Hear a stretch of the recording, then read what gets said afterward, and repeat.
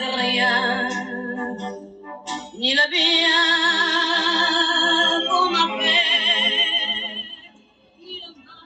Hello and welcome to The Storied Human. That was Edith Piaf singing No, je ne regrette rien. She was, you probably heard of her. She also sang La Vie en Rose. And she was a sad figure. Little petite woman, had a very rough beginning in life, very rough childhood. Her mother was a prostitute and she was basically raised on the streets. Because she was so slight and so petite, they called her the Little Sparrow. I've always loved hearing about her, and I love that song. And it's a great intro to what I want to talk about today, which is regrets. And, you know, we all have them. They're very much part of, you know, if you're alive, you probably have regrets. And the longer you're alive, like me, the more regrets you might have. And I'm just sort of spending some time lately looking back on the regrets I do have and trying to sort of release myself from revisiting those regrets. So I thought maybe it would be a good time to share that with you guys. And I'm considering doing a mini workshop for free. I'm working on the syllabus now to help people who would like to stop visiting their regrets. I know I do return to things maybe a little too much. I'm too focused on the past sometimes. So if that's you in any way, you might be interested in it. I'll be doing it in August, and I'll give you the date when I have it. I wrote an article about this very subject on Medium. The title is, Do You Have Regrets? I Know I Do. And I've been remembering a lot of times in my past lately, lots of memories. And part of it is we tell my son things that happened, and my daughter and my husband and I get started reminiscing. We have a lot to tell because, you know, we're not young. And I'm sure whatever age you are, you have some regrets. It's just a human thing. The older you are, the more regrets you may have. That's also logical. My biggest regret, when I think about it, is not stepping up when I had the chance, not being kind. And also, I regret being too practical and making decisions based on fear. An example is when I moved to Madrid in 1981, in the fall after I graduated from college, to live and teach English. I had a friend from college there who helped me get settled, and I signed up to teach at a school. They sent me all over Madrid to homes and businesses to teach English. I lived in a tiny room in a hostel in the center of old Madrid. I only had a sink with cold water in the room. The bath combo shower, was down the hall. I washed my body and my hair every night in the cold water sink because it cost money to take a hot bath, and I had a very low budget. My one splurge was Saturday when I got a long hot bath. I walked everywhere and often took breaks, sitting in the warm sun, enjoying a limon, which is a wonderful, less sweet version of Sprite. It's sort of like bitter lemon if you've ever had that. I was in heaven. But a few months later, I went home for Christmas and decided not to go back to Spain.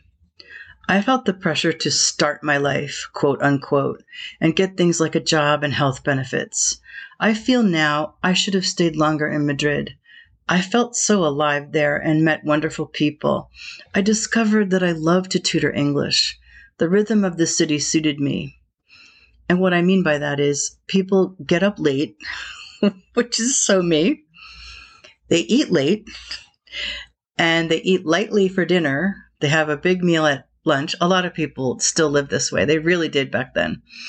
And then they socialize and walk around and have tiny drinks at night and a small dinner.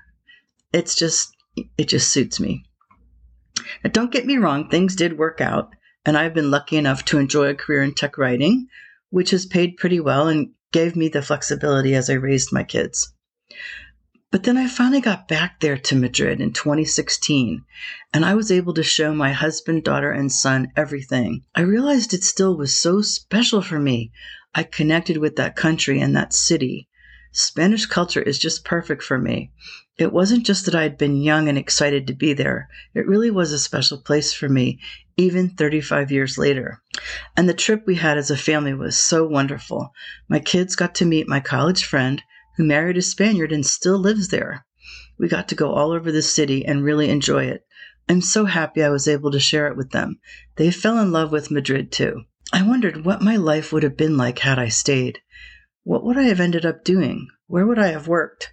Of course, I wouldn't have met my husband. I wouldn't have my kids, so that would suck. I do have lots of other smaller regrets. Most have to do with things I didn't do. Only some are about things I did do. It's important, I think, to acknowledge them and move on from them. I tend to live in my memories and lament over regrets. That is really useless and a waste of time. I'm working on just being grateful to have the life I have now and glad that I got here, no matter the path.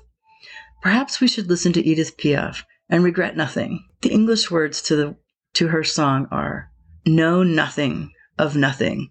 No, I regret nothing. Not the good things that have been done to me, nor the bad things. It's all the same to me. It's paid for, swept away, forgotten. I don't care about the past. With my memories, I lit the fire. My troubles, my pleasures, I don't need them anymore. Swept away my past loves with their tremors. Swept away for always. I start again from zero. No, nothing of nothing. No, I regret nothing. Not the good things that have been done to me, nor the bad things. It's all the same to me. No, nothing of nothing. No, I regret nothing. Because my life, my joys, today it begins with you." Okay, so she was a little melodramatic, but it's a really good ballad, and it's a really strong message that she doesn't regret anything. I don't know if we'll ever be there. I mean, I'll always regret things, but I think my main message is we don't want to sit there. We just don't want to stay there. We want to touch upon regrets lightly. If we can learn from them, great. But we do need to live more fully and not focus on them. And I do tend to focus on the past. So if this resonates with anyone, great. And I'll see you back here at The Storied Human. Thank you.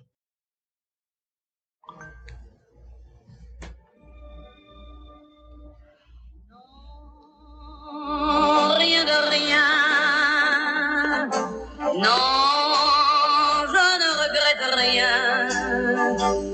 Ni le bien qu'on m'a fait, ni le mal, tout ça m'est bien égal. Rien de rien. Non, je ne regrette rien. C'est payé.